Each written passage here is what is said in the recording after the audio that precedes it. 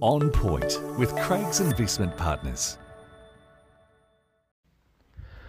All right, good morning everybody. Before we begin, as always, remember that the information provided here is general, it's not financial advice, it doesn't take into account your situation, circumstances or risk tolerance. All investments are subject to risk, none are guaranteed. So before you make any decisions, make sure you contact an investment advisor.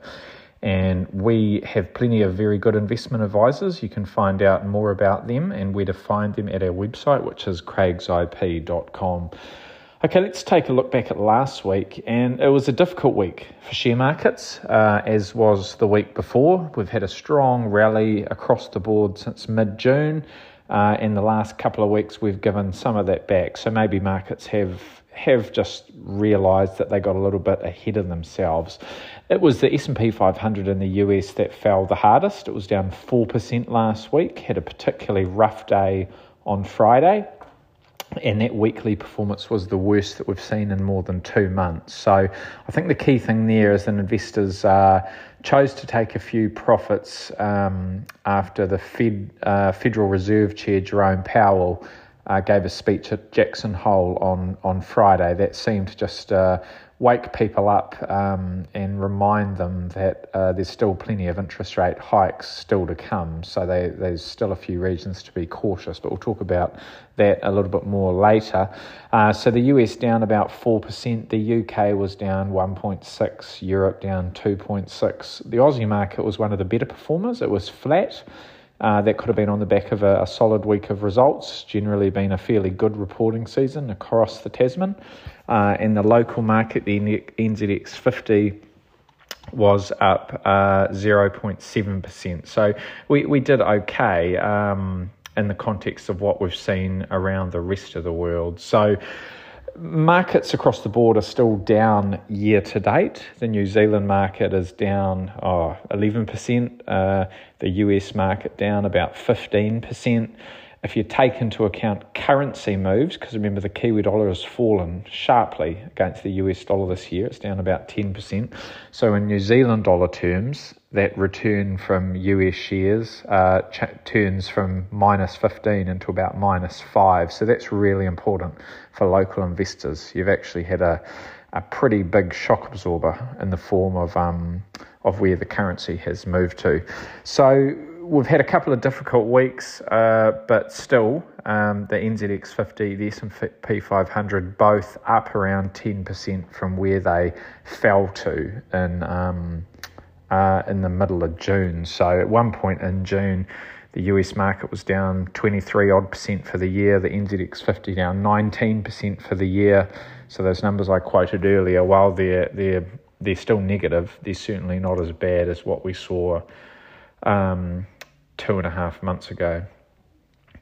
Other markets that we like to follow, so interest rates as an example, we had the US 2-year Treasury yield increase, went from 3.23 to 3.37, the 10-year yield rose to 3.03, so rising interest rates across the board there in the US, and on the local front it was a similar story. So the 2-year swap rate increased from 4% to 4.19, the 5-year swap rate from 3.82 to 4.04. So with interest rates having fallen from mid-June to a couple of weeks ago, we've seen them sort of increase a little bit since then, and that has been part of the reason that we've had share markets that have found the going a little bit difficult just lately.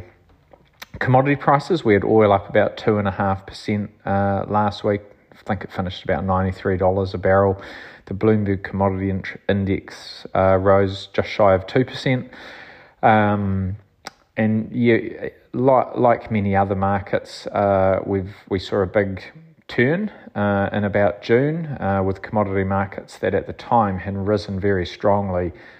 Commodity prices, oil prices coming off since then, and oil prices are down about 24% from those June highs. The broader Bloomberg Commodity Index is down about 9% from those June highs. So prices are still above where they started the year, above where they were before Russia invaded Ukraine 6 months ago, but they're not as high as they were at one point. So that's sort of the way the the picture is looking.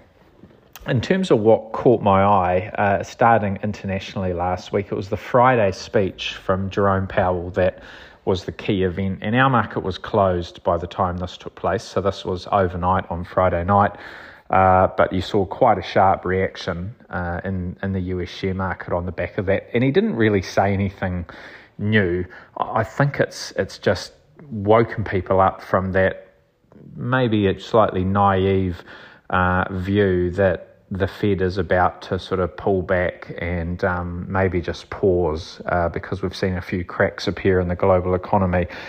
He was very quick to remind people that they've still got more work to do. So when he was talking about the need to ensure that price stability is where they want it to be, in other words, inflation is lower, he said that we'll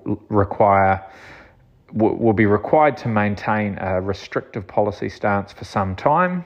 He said that we'll see higher interest rates, we'll see slower growth, we'll see soft labour market conditions, and those things will bring down inflation, but they'll also cause some pain for households and businesses. But then he also pointed out that failing to deal with inflation would mean greater pain. So you put all that together, and it's basically some tough talk to say, we'll do what we've got to do, and that is our goal, to get inflation where it needs to be. And if that causes a bit of pain, a bit of difficulty, then so be it, because that is a small price to pay compared to letting inflation get out of control. But to be honest, to me, it was a little bit surprising the market reaction was so strong, because there's nothing new there. That's more of the same.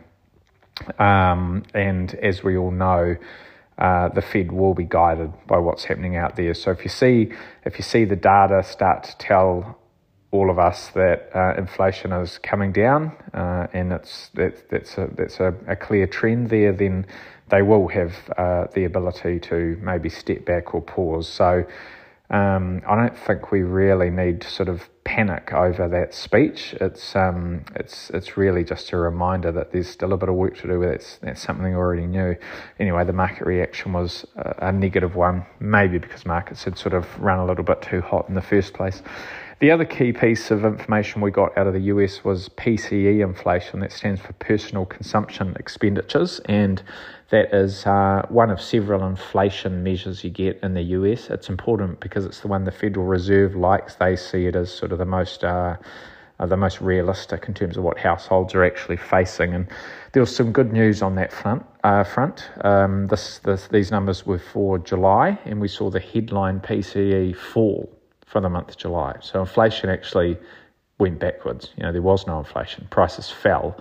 That was below forecasts. Markets were expecting a flat outcome, and it was well below what we saw in June. So first negative monthly print since April 2020. That's something we should be definitely encouraged by. The annual figures are still running pretty hot. Headline inflation's at 6.3%.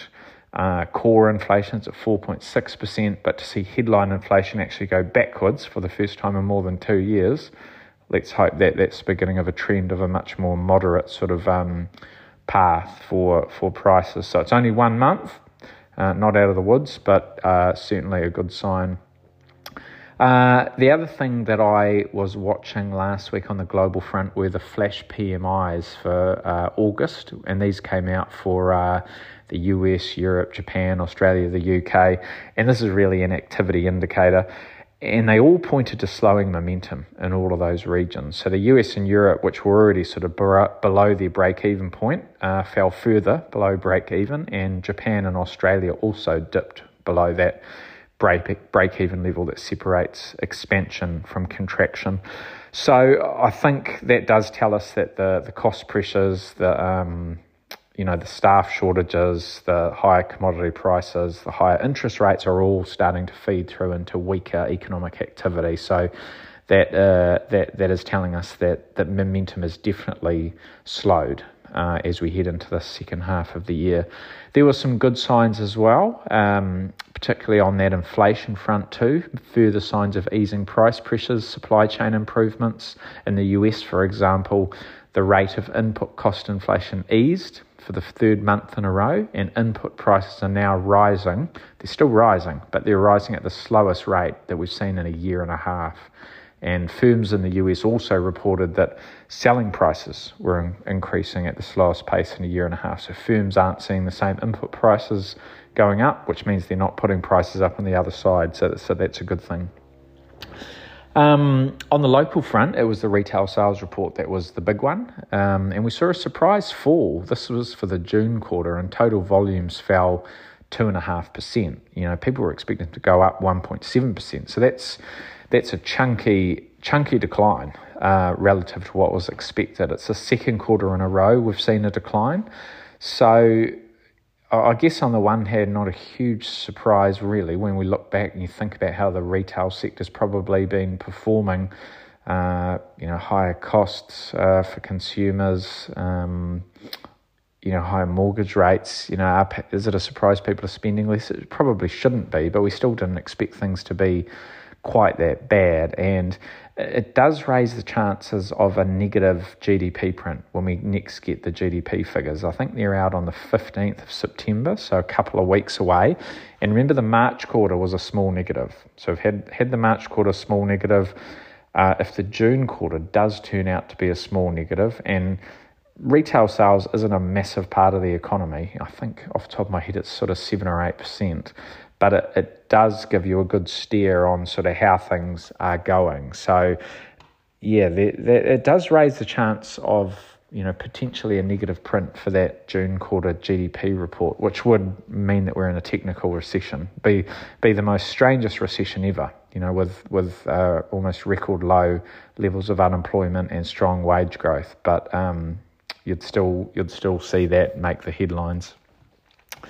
We also had lots of companies reporting last week, and the reporting season is sort of wrapped up on the local front now, but last week was another bigger one. Lots of the heavyweights, lots of highlights. For the most part, I think corporate New Zealand's in good shape. They're still growing, got strong balance sheets, they're delivering, and our companies are in a very good position. However, there's definitely an air of caution around outlook commentaries. Even the companies that posted very good results, a little bit cautious about the outlook. And I think that's just due to the uncertainty. So many things that are uncertain.